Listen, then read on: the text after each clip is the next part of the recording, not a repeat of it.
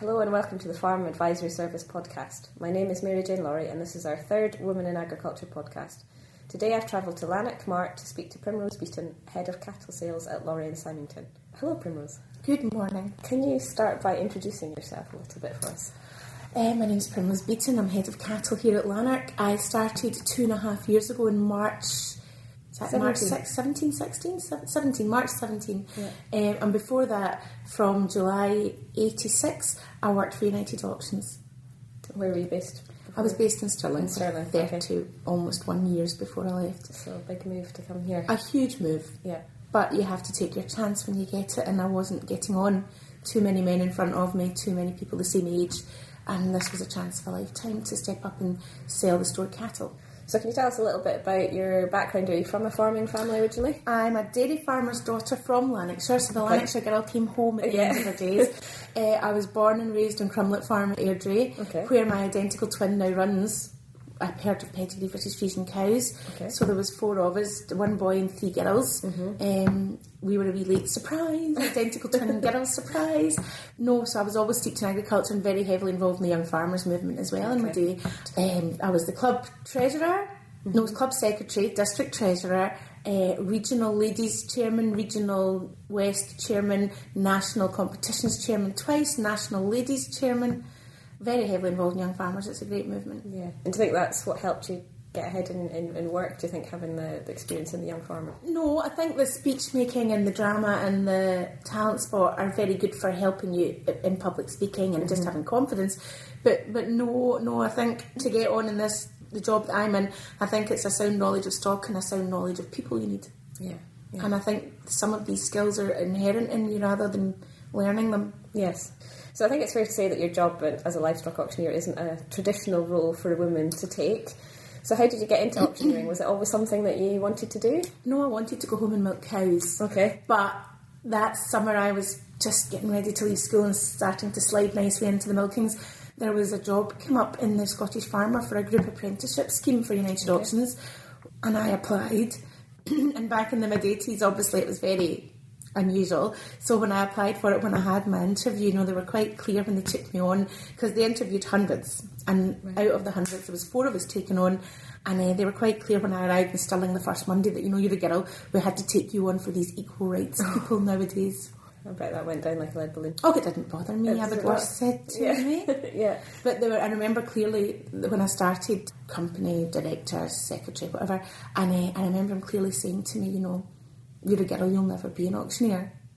Wow. And I just remember sticking my wee chin out, because I was brought up by a man at Airdrie who'd always taught us you can be anything you want to be if you put your mind to it. Yeah. And I remember clearly looking at him, the wee chin coming right out, and just saying to him, my daddy says I can be anything I want to be if I put my mind to it.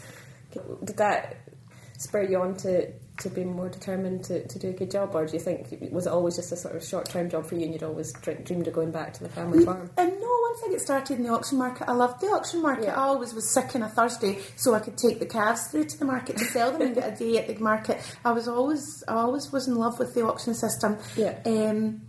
So no, when I got the chance to go and work there, I loved it. I hadn't even thought about being an auctioneer until the boss told me I wouldn't be an auctioneer, and that was it. It was just like, I think you'll find that's in my back teeth now, and I'll just keep it there. Yeah. And also, I'm not a girl for being inside much. I'm an outside girl.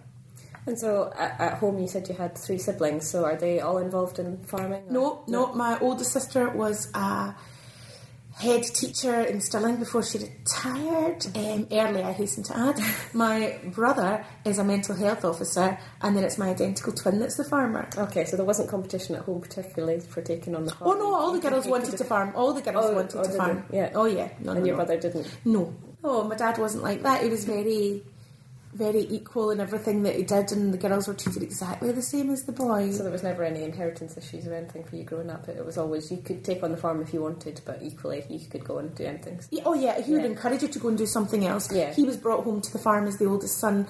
He'd been destined for better things. He was very clever at school, and I always remember at his funeral, his best friend at school was the manager of IBM in Paris and came to the funeral and told us that he wasn't the brilliant one, it was my father. Oh. But my father was brought home before his final exams a man who'd got 99% for his Latin in his last school exam, and then he was told he had to come home now. There was no money, but he had to come home to work. And when they married and moved into the farmhouse, my mum found the few wages he got wrapped in a ribbon because he'd been told there'd be no money, so he never took any of the money his father gave him. He made his own, he put on poultry and made his own money along with milking the cows at home. That's quite touching, isn't it? Well, that was just the man my father was, and he was the man that also brought his girls up to believe in themselves and also to never look at ourselves as being any different from, I hate people saying, what's it like to be a female auctioneer? I don't know. Yeah. I only know what it's like to be an auctioneer. Yes. I hate it when people ask you that. Yeah. What's it like to be a woman doing? I don't know. I've only ever been me, and I only ever know what it feels like to do what I do. Yeah. Which is all you can... That's the only experience you've got, isn't it? Mm-hmm. So can you tell us a bit about your early career after you got that first job? How was it?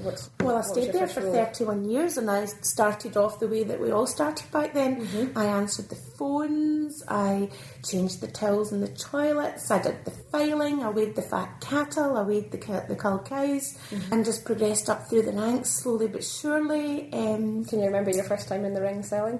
The first time I sold wasn't in the ring, it was out at a small tool sale, at an implement sale. Okay. And I remember clearly the first thing I sold was a ladder. Right. There was a pile of rubbish to start with, but old David Nellis by this time must have warned me. So because he came out too that day, and him and my dad were the two men that bid for the ladder. How much did it go for? Can you remember? I think it was about £45. Oh, that's quite a good price for it. But it was a big extending ladder. But Dad bought it because Dad was determined to be there and support. Yeah, so it was the smallest tools I started selling, and I sold them for quite a wee while. And then the chap who was selling the calves left, so I got the chance to sell the calves. Mm-hmm. And then at one stage I went through a wee blip where I was selling calves, motherless lambs, pigs, because everybody kept on giving up, and I kept on getting thrown all these weeks because they're all wee things, and I used to do them all on a Thursday. And then I always clerked the store cattle sale on a Wednesday. All my time in Stirling, I did the auctioneer's book or clerked it. Never got to sell the stores, but was heavily involved in the stores. That was what I canvassed. Because to begin with, I started off selling the calves, and by that time I was termed a trainee auctioneer. But all the boys who'd started before me all got given cars almost straight away, and I had to literally take my own car out for the first wee while. And I remember a terrible row one night in the office about 9:30 at night. I'm getting instructions off my line manager of where I have to go the next day, what I have to do, and I'm like, I've had enough of this. I just about wrecked my car. Everybody else has got a company car, I'm not going. Well, you'll sit in the office and do nothing. I said, well, I will, but I'll sit in the office and do nothing in the same pace I'm on just now. And I phoned the boss that night there, and then when we were still sitting, I said, she's needing a car, you better get her a car. So I got a wee diesel Fiesta. She was second hand. She came up out of Carlisle, and I loved her, and her nickname was the Dead Pig Motor. Because I got nicked with a pig once, and I thought it would be clever that I would just get it killed and cut up for home. Yeah, I got it cut up in Dunblane and picked it up one Monday morning, and then went round my farms for the day with it tied up in a bag in the boot, and it must have leaked. So about 3 or 4 days later, the smell got up, and everybody that got in the car, I was like, what is that smell? Oh, it's dead pig. And so she became the Dead Pig Motor. That's quite a ring to it. I don't know. Yeah, it doesn't sound like. I also blew the cylinder head gasket off her once going through a flood because I thought she was invincible and she wasn't. But there you are. Happy memories. Happy memories. So once you'd moved up a bit, started selling livestock, did you start then having ambitions for greater things, or were you quite happy in that role for a while? I just scuddled through all my days. I did do my exams. I'd started them before I started selling livestock, but again, the 3 boys who started with me at the time in July 86, they all went forward to exams in January 87. They were all put on forward to exams. What exams do you have to do? Institute of Auctioneers. It's slightly different now. They all now go down south and do their exams down at the Estate Management College down in, it's Middle England somewhere.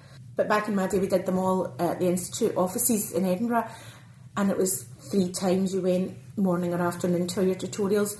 But they all went forward in the January 86. So January 87, the 3 boys I started with went forward to the exams, and I was, by that time, I did 6 months in Stirling and then moved up to Oban for 6 months. And the boss in Oban was a great man, Tom Wallace, with 3 girls of his own. And it was him that said to me, did you not want to do the exams? And I'm like, what exams? He says, well, the 3 boys you started with are all away doing exams. I said, well, nobody said a word to me in the company about it.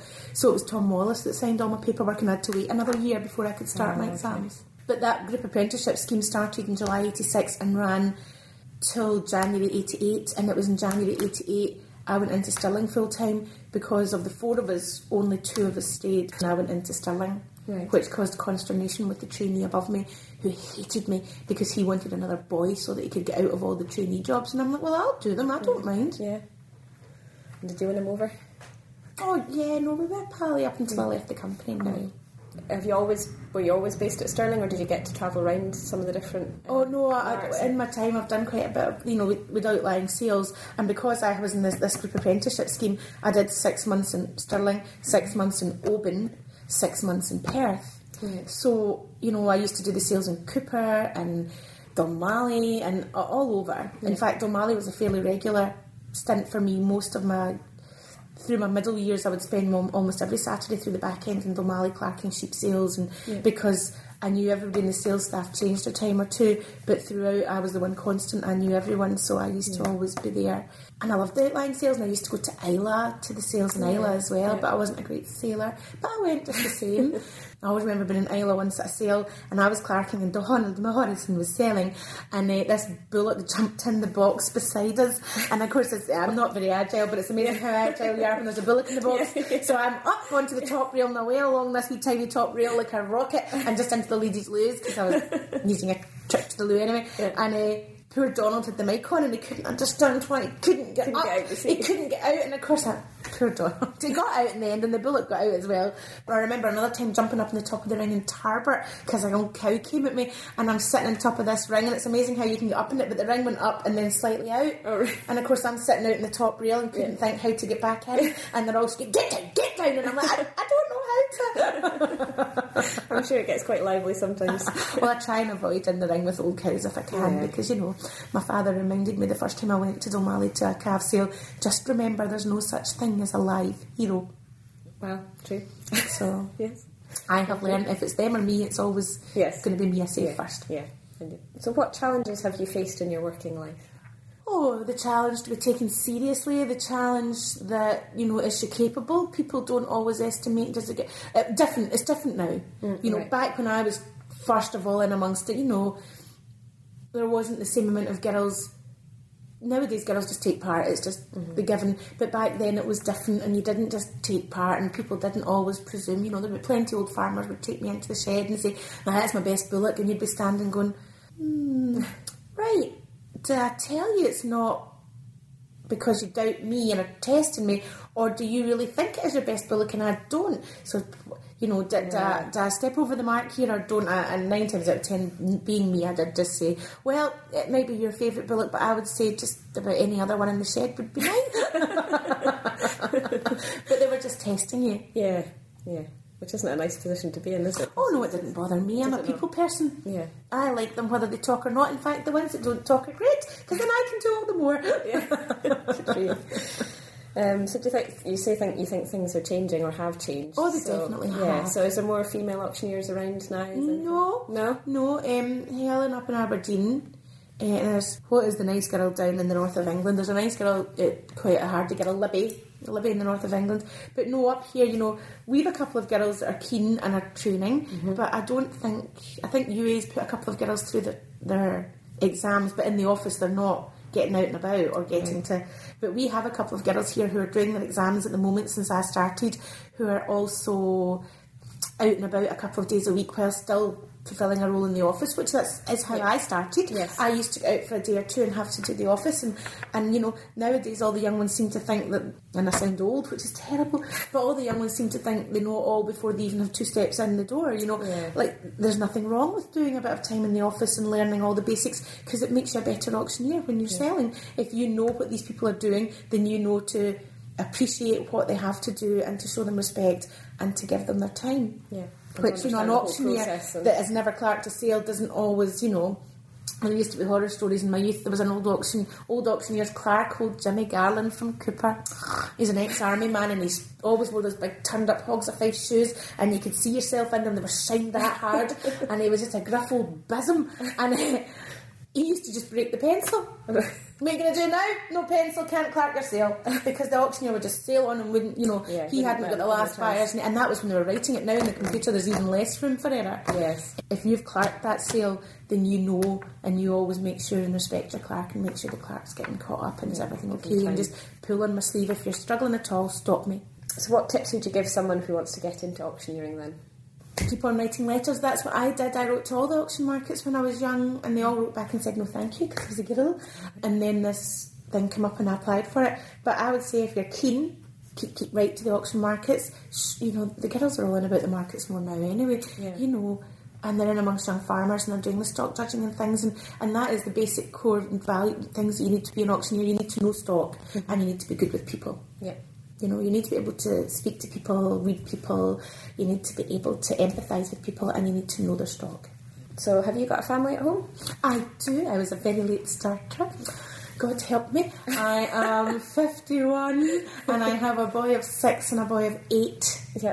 And we just bought the wee farm up the road from home this summer. Oh, brilliant. Yeah, I know, it's quite a big step. People in agriculture understand that. People out with agriculture maybe don't. But myself and my husband are both. He works for the opposition. Awkward. He works for UA still, where we met, and I work for Lanark. But the neighbour's farm up the brae, I was in this January to buy his cattle. Joe, you know, got out the car, what's for sale, and he said nothing, everything, and of course without even thinking I went, you're on, I'll have it. And we were joking, but then he came back to me at the end of March and said, you know, we are tired, and if you are serious about you and the boys.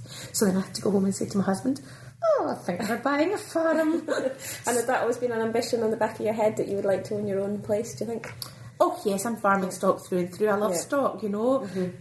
Folk will laugh at you because you can't. A person who loves stock can't walk by them. You know, I can't walk by a lovely cow. It just takes a minute to admire her, and if she's a good-natured cow, it just takes a second to have a wee hand on, let them know that you appreciate them.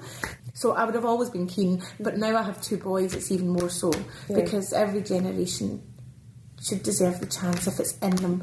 Some people will come into it and will learn. But those people that normally will be bred in them somewhere back because it's in you, that the love of the land, the love of stock in particular, if you know stock, that's bred into you. You never teach them that. That's in them. You can't teach them that. You know, I would have stood in the byre at 5 years, 6 years of age and fought with my dad about what the best calf was in the byre and would never back down. But that's bred into you. Are your boys doing that to you now then? Yeah, well, not to the same extent as I maybe was, but then I would be on the farm, you know, from right through, whereas we were just in the farm now, although we stayed next to my sister's farm and they would go up and help when they could. But nowadays, this morning, it's just, mornings are very busy in our house. So this morning we were the 3 of us, and the 2 boys and I were out this morning with the big milk trolley feeding our calves that are on milk, because we've got calves on milk now, because, you know, when you buy a farm you don't have a lot of cash. So you buy calves too because it's an easier way in. So we're out feeding our calves this morning and then trying to get girdled into school uniforms and up to school, and them coming here, and it's never easy. But we have to give them the chance. So do you think they're keen to be? Oh, the wee one definitely. The big one, yes, maybe. He's a slightly softer boy. The wee one's hard as nails like his mother. They're quite a conundrum. The big one looks like me but is his father over the back, and the wee one looks like his dad but is his mother over the back. The first sign of trouble, he comes out the traps fighting. So maybe both, but definitely the wee one. But they must be given the chance. And is your husband from a farming family as well? So he's... Yes, but he would never have been keen to have had a farm. No, so it's all you. His folks, his father would be a manager of a big farm up hillside up in Kilmacombe, and he would be born and bred in a farm, but he was a city boy. He lived in Edinburgh for 30 years till I got a hold of him. Dragged him out to live. Very sad, all these ladies on the phone trying to changing his dress. Oh, you know, oh dear sir, from Christophin to Airdrie. Oh dear sir. But we both wanted it for our boys because growing up in a farm is a lovely way of life for children, and it teaches them so many more things. Like, you know, there's a huge move in education just now towards outside learning being so important. Oh, really? You know, my parents and grandparents could have told you that. So it is important that the boys get out, and they do get out. You know, they're super. They go out and help, and they, you know, the men who've got sheep on will get sheep on, and the men who have their sheep on for the winter, they let them go and help them, load them and draw them, and we have a childminder, and they're on a farm and they help with them, and these are all really important things for them to learn. So you've not got many livestock of your own yet then? No, we're wintering sheep this winter, but we will have some ewes. It's just at the time of season when we will get some. Just now the ewe sales are on. You're in the right place to find something you like. In the right industry anyway. So your plan is to get your own sheep and... Yes, we'll get some ewes. Yeah, we'll get some ewes because the boys are super keen about some sheep. That's not their mother's bit in them, I hasten to add. But the boys are super keen. And also to take on a farm in the home district, you know, when so many of these smaller farms get gobbled up and they get split up. Yeah. That was why the neighbour gave us the opportunity of a lifetime to buy her privately, and we took that opportunity to take that farm that the man has improved the last 30 years and to hopefully improve it again and make it better than he left it, which is what every generation does. So what size is the farm? We own about 123 acres and we rent about another 25 that goes with it, so it's just shy of 150 acres. So not small then for getting started, to go straight in. Well, it's a huge step. I don't know how young people struggle to start nowadays. We're both in good wages, and it's been very difficult. The first 2 or 3 years are very difficult because it all goes out and nothing comes in. Yes, yeah. But it is still the opportunity of a lifetime for my boys, and I want my boys to have what I had, to be able to come home at night and go out the back and feed the calves and have sheep to work at, because I never went in at night and sat down and watched the TV because that was not allowed. Yeah. But it just stood me in good stead. Hard work will not kill you. Yeah. And fresh air is very good for them. And I don't want them sitting on their big bottom getting bigger, so they're far better out in amongst it. Yeah. And it's in them, it is in them, so. And it's really nice that, we've managed to buy the farm next to home. We have the backup of my sister.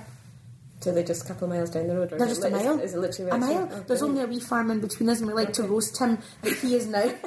Poor George, the man in the middle. And Roberta and I like to roast him. He was in here one day in the spring selling cattle with me, and he's going to me, "No, you're jumping the dike, you're going up the side the other side of me, you're jumping the dike." And I went, "Yes, George, and that'll make you the ham in the Dunbar girl's sandwich." And he's like, "Oh, it's not so funny when you say it like that." How do you feel about the recent negative press about farming and climate change? I think if we were causing all the climate change, how come it hasn't happened before? All these big... We stay in the airplane path for Glasgow Airport, and that big Emirates plane flies over me every afternoon. When I'm there at the weekends, she is huge, and the trail of smoke out behind her is mammoth. My 20 calves in the shed are not causing any problem. All the tractor work we do in the west of Scotland doesn't cause any big problems, even the combines and things in the east. But there's a movement out there who would like to ram it down your throat. Well, I don't ram down their throat that I am a meat eater. I love red meat, and I am not embarrassed to say it. What I was always taught was that the stock must be well cared for and looked after and have a beautiful life while it is there. But if we aren't going to eat the stock, we're not going to have the stock. The cows will be shot, there'll be no calves, there'll be no anything, and the countryside will turn to rashes, marsh and horrible big hedges, and the public will not be able to look onto the beautiful Scottish scenery because it will not be as they see it today. Even the hills already where the sheep have gone are going backwards, and there's landslides and things because you need the stock. These movements are very good, these minorities are very good at putting a really, really emotive campaign out. But nobody's putting an emotive campaign out from our side. No, that's the difficult thing. It's social media, it acts so quickly, doesn't it? Yeah, it's difficult. So is there anything that you think farmers can do then to sort of fight? Yeah, I've consistently said, and everybody poo-poos me, but I believe that the schools let every corn manufacturer, vegan group in. Why aren't the farmers' wives going into the schools? There is a mass shortage of home economics teachers. My family were all home economics teachers. My auntie, my big sister, they were all home economics teachers, and they haven't been training home economics teachers. They've started retraining some now, but even from the point of view of my boys being at school, there's a huge shortage of home economics teachers, so they don't get taught to cook anymore. No. And if they don't know how to cook, they won't use our basic produce. So let's use the best asset we have, the farmer's wife, who all know how to cook. Even the farmers, let them go in. But let them go in and help these kids learn how to cook, because while they're in the school teaching them how to cook, they're also teaching the kids about our life. Yeah. Because somewhere back in the 80s, 90s maybe, all this blew up about, they've got a tummy bug and it came from the farm and we're going to sue you for millions. So it stopped. But when I was a wee girl, we had school trips to our farm every summer. And when I say we had school trips, we had schools come out from Glasgow and right over the whole of North Lanarkshire, and I'm talking 2 a day through the greater half of May and most of June. Wow. Because my dad would never say no. Yeah. So that it became that was the given route, that they all came to Crumlett. They came in a bus and they got in our cows at the time, there was that many school trips every summer that our cows never got up in the field. These kids would be a class of 20 odd primary kids would march down into the field, and the cows would all lie there chewing their cud while they all marched round them with my dad. And then they all marched back up into the steading, and he put on the parlour and he let them feel the units, soak in their finger, and then he let them see where the milk was. And back then we were producer retailers, so selling our milk. So they would see the pasteuriser working and the milk getting bottled, and then they all would get huckled into the turkey shed before the turkeys come in to sit in a bale of straw and play with the kittens and get a glass of milk and a biscuit. Yeah. I mean, thousands of kids would come through our farm in that sort of space of 10 years when they all came to visit, a busload at a time, twice a day, for most of June and half of May. The pictures my dad got, all these pictures from kids, and 9 times out of 10, you know, the farmer was sort of medium sized, and the cow was tiny, and the cat was massive. Yeah. But these kids all sent pictures saying, "Thank you, Mr. Dunbar, for letting us meet your cows and see you and see where it all comes from." And then there was this huge turn towards, "Oh, you can't have them on." And Rhett are doing great work. Yes, yeah, but before Rhett, it was common. There would be plenty of men like my father who had school visits from the local school. It started when we started school. The teacher had went to school with my father and said, "Jim, you can't have these girls coming in every day talking about feeding calves and lambs and things and not have the kids out to see it." So my dad said, "Fine, Margaret, bring them out." And then, of course, the next year, 2 or 3 other teachers in the school wanted to take the class out, and then they'd tell their pals, and then another school, and then another school, and suddenly it just by word of mouth grows, and he never said no. He loved kids, so he never said no. He took them out, and he gave them all the same chat, and he walked them through the cows, and the cows lay there. I think kids have lost that connection now, because I work with Rhett as a volunteer speaker, and when I go in, I do some high schools as well as primary schools, and even the high school kids that aren't aware where, you know, their meat comes from. You know, I show them a picture of our calves and talk about the passports, and then, you know, photos of them going through the market, and, you know, they're saying, "Oh, that's really sad that wee calf's gone for meat." And you just think, how do you not know that, though? They just hadn't made that connection. There's children down south in inner cities that'll not, they think pot noodle is a vegetable. You know, because they're not getting trained in the schools. You know, my old auntie's 86 and was a dough teacher all her days, and she was down not that long ago, because, you know, you all revert back to your youth. So now that her husband's away and her kids are all up and the grandkids are all up, she comes back to the home farm and sleeps in her old bedroom from when she was a girl and makes nice. And then she's a great spud, Aunt Mina. But one of the last days she was down, she was quite upset about the food bank in Perth and how she helps and how many people need it. But the thing that upset her the most was, I could feed them for a week and what they have, but they don't know how to cook. They don't know how to use the basic ingredients. And that we make. You know, nobody anymore makes a pot of soup. No. You know, boil a bit of brisket. Brisket's the cheapest beef to buy. Buy a bit of brisket and boil it. Make a big pot of soup. Slice up your brisket and make some roast beef gravy granules. And you've got a big pot of roast beef. You've got a big roast beef dinner, and you've got a pot of beef broth that'll do you for 2 or 3 days. You know, and these were all things that my granny taught. Because, you know, when we were wee, Mum was always out, because women in agriculture is, I'm sorry to say it, but it's not a new movement. No. It's not a new movement. There was always women in agriculture. My mum always went out and helped my dad, so we would quite often be punted down to my gran's, and I have vivid memories of standing in a chair as we tote this height, learning how to make apple pie and how to make soup and how to make all these things. But the children don't have that anymore. I think the parents at home don't have time, because a lot of them are working, so they're not getting it at home, and you're right, maybe they need to be getting it in schools. Absolutely. I mean, I'm a working mum. I work full-time, long hours. I stand on a Sunday. A Sunday is my day. I shop on a Saturday morning, and on a Sunday I cook for the week ahead. So that on Monday night when we come in late, chicken curry comes out the fridge, and by the time I've fed my calves, the curry's hit up in the oven and the rice is boiled on top of the agate, and it's good to go. Tuesday night when we're all late again, because Dad's at Sale and Oban and I'm in here at a big calf sale, it's spaghetti bolognese, because it's the instant quick tea, but it was all made on Sunday and just the pasta to boil.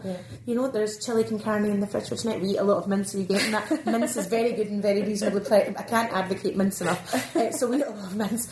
So it's chili con carne tonight, because I know it was spaghetti bolognese last night, but it's chili tonight. And then tomorrow night, who knows, sausage casserole, but because it's not made. I've made 3 for some reason this week and not enough, but Thursday night should be okay. But I cook on a Sunday because it's the cheapest way to feed my family of 4 is to make it all from scratch. You know, and who knew that you can make mashed potatoes on a Sunday and portion them up and put them in the freezer and lift them out and microwave them? Oh, it's a revolution. You know, it's simple things, but people don't get it because these kids have never been taught. No, that's right. Sad. And if they were taught, they might come and buy our produce. You know, buy more milk and make your custard. Stop buying it out of a carton. So what do you think the future will be for Scotland's red meat industry then? I still firmly believe in it. I don't think the vegan movement is as huge as everybody thinks. I just think they have a huge voice. There is a difference between being big and being very good at putting yourself out there. I still believe we produce some of the best product in the world. Grass-fed, you know, best of breeding Aberdeen Angus. Everybody aspires to an Aberdeen Angus steak. Well, that's us. I don't know if we sell ourselves well enough. I don't know how we do. I don't know if it's about adverts and telesales and things. I firmly believe it is more about grassroots, about people speaking. Education in the schools. Education in the schools, education in the community.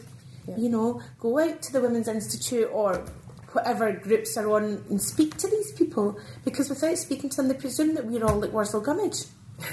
You know, either that or big fat. There's only two kinds of farmers in people's heads. It's the Wurzel Gummidge, or it's the man with the 4.5 tat and all the rest of it, and the posh socks, and does a bit of hunting and shooting and fishing and owns 5,000 acres. Well, that's not the farming man I know. Yeah, so it's about getting those faces out there, isn't it? It's about getting people not educated, just to understand us, making us more accessible.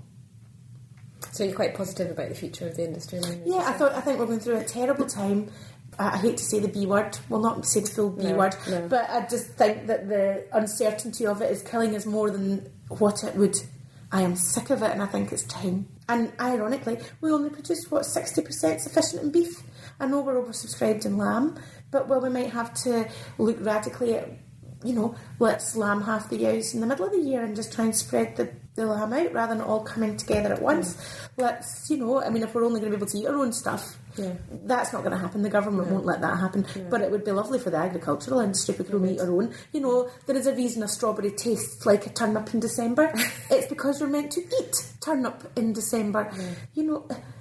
Go back to people have lost that. They go on about global warming and farming has fueled it. No, we haven't. It is you and your consumption. You all want strawberries all year round, so they get flown in thousands of miles, when really what you should be eating is preserved fruit in the winter. I was watching a programme, it's another side, but I was watching a programme the other night, I think was it 2 nights ago, about apples.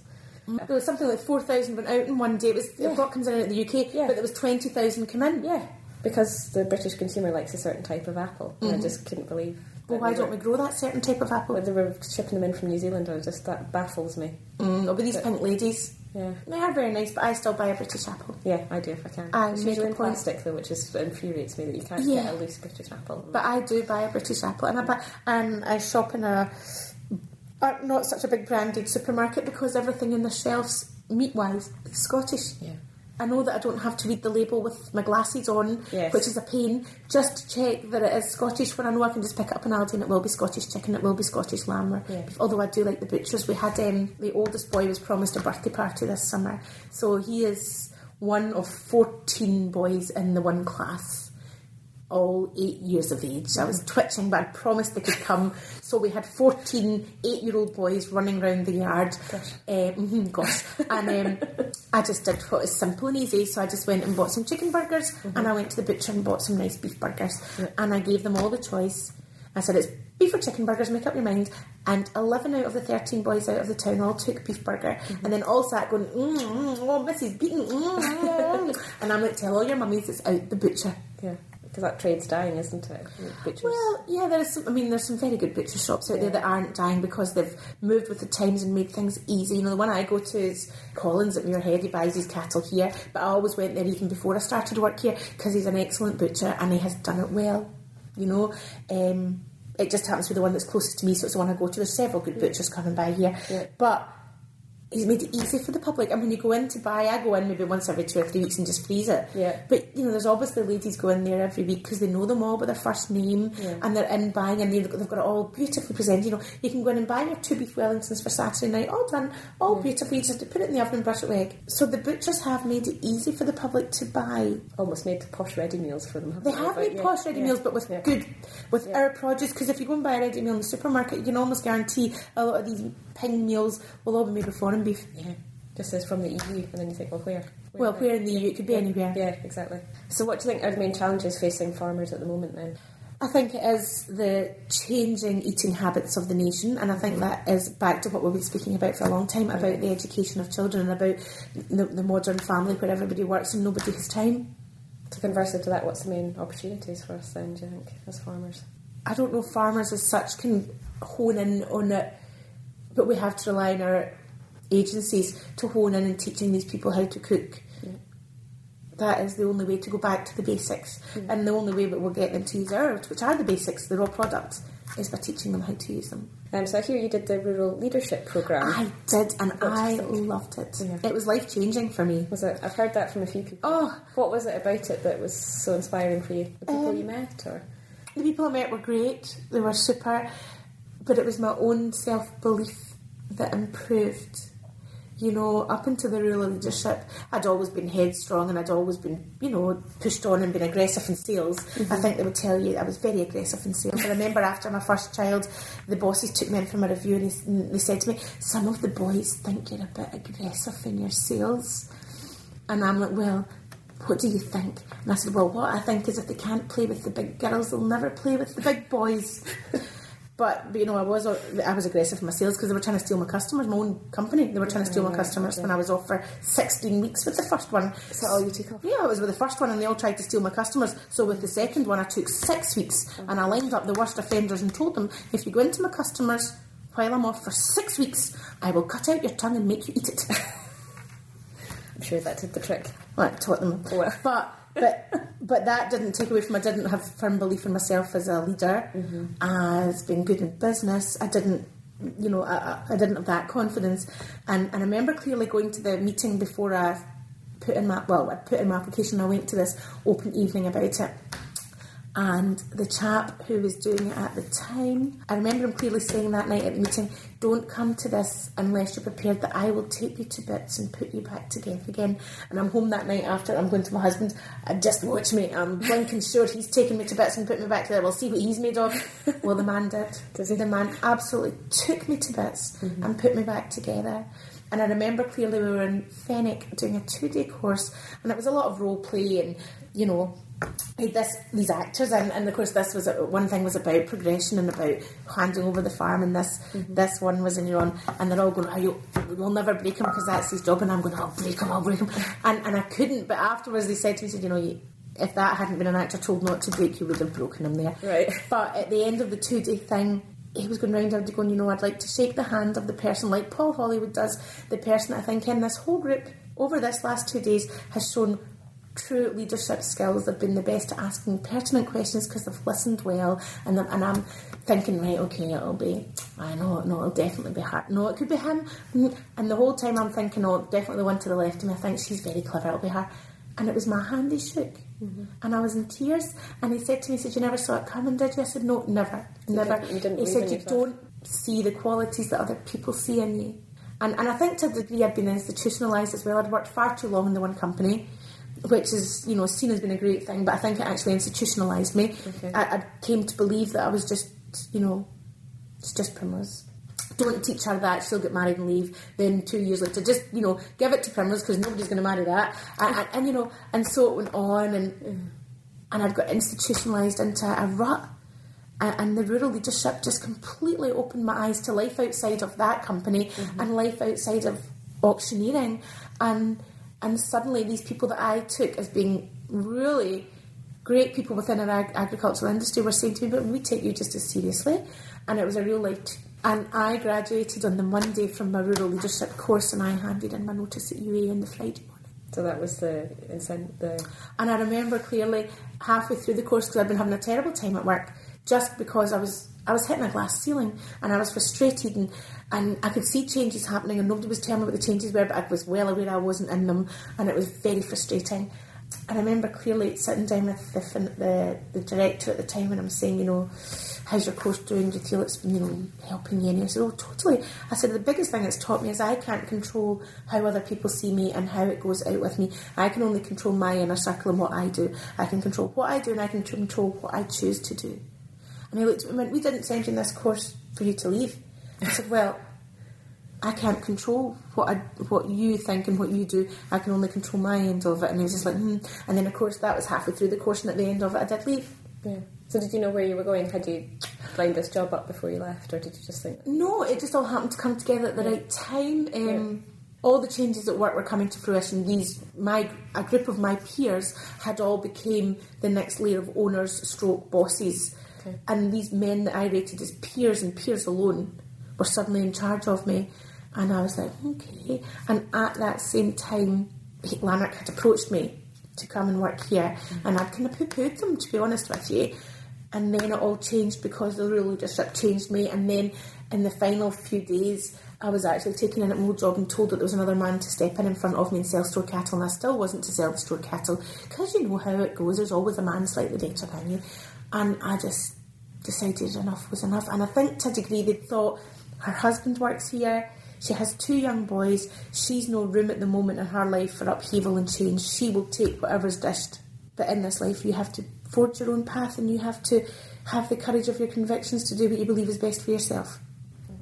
So what drives you personally? Why do you do what you do? Probably coming from a small farm, with a father who taught you to have both self-belief and to be ambitious. It's not dirt. When I came here, I got the impression that to say you're ambitious is a dirty word. Right. But it's not a dirty word in our family. You should be ambitious to always push on and do better. And why wouldn't you want to succeed in this life? That's, I thought, what we all wanted. It's certainly what I would encourage my boys. The teachers at school will tell you I'm one of those mummies. How did you do today? I came second, mummy.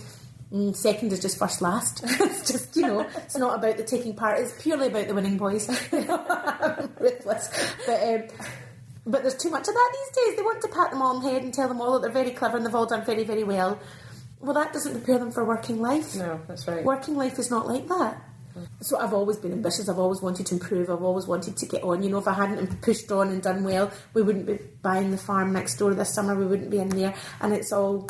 Every generation is taught to put, I was always taught we're always here, every generation is here to look after the land and to improve it. We are merely custodians here to hand it on better to the next generation. And that's in your life as well, to try and improve your family's circumstances. What's been the biggest high point in your career? To walk back into Lanark Market as the head cattle auctioneer. As a wee girl, I came here and we sold our calves here, and we bought motherless lambs, because that's how you teach kids about death and farming. You buy 10 motherless lambs and about 3 survive. So we came here a lot as a wee girl, and then we moved to Stirling because the float driver changed and we went to Stirling, and nobody came from here and asked why. But Lanark Market was always, as a wee girl being in North Lanarkshire, Lanark Market. So to go and work in Stirling all those years, to come back into Lanark Market as the head auctioneer, I just wish my dad had seen it. Because he would never have believed it. I remember the first time I got a company car. What would they give a wee thing like you a car for? Oh, why would they want you in the farm? But, that's the achievement for me. I would love to push on and become a director of the company, just because it's another string to your bow, another credit to you. Why shouldn't you be? And to be the first female director in an auction company. I think we actually did. I think I'm lying about that, because I actually think Lanark, who are very progressive, I think they had up in the wall there, there's a lady, somebody or other, who would be a director here. In fact, she might have been a chairman, actually. I can't read her name from here, but she's definitely a chairman of the market. So and Lanark have been great. They've been very, don't treat you any different, that's what I ask for. They don't look upon you as a girl, they just look upon you as an employee. And finally, what is success for you, and how do you measure it? Success for me, getting home at the end of the day and knowing that everybody's happy, that you've not left anybody behind, that they're all delighted with their trade, that they all think you've tried your best, because the trade is difficult just now. But as long as the men know that you're trying your best for them and you have done your best, then that is probably a measure of a good day for me. If I know that I've done my very best, that everybody I've left behind is happy, then I think that's probably okay for me. Yeah. Okay, so thank you, Primrose, for taking the time to speak to us today. You've offered us a real insight into your working life as an auctioneer. It's been brilliant. The Farm Advisory Service run 11 women in agriculture groups across Scotland, to which all women who are involved with agriculture are welcome. You can find out more about FAS and the work we're doing with women in agriculture on our website, www.fas.scot, or if you need advice, call the helpline on 0300 323 0161.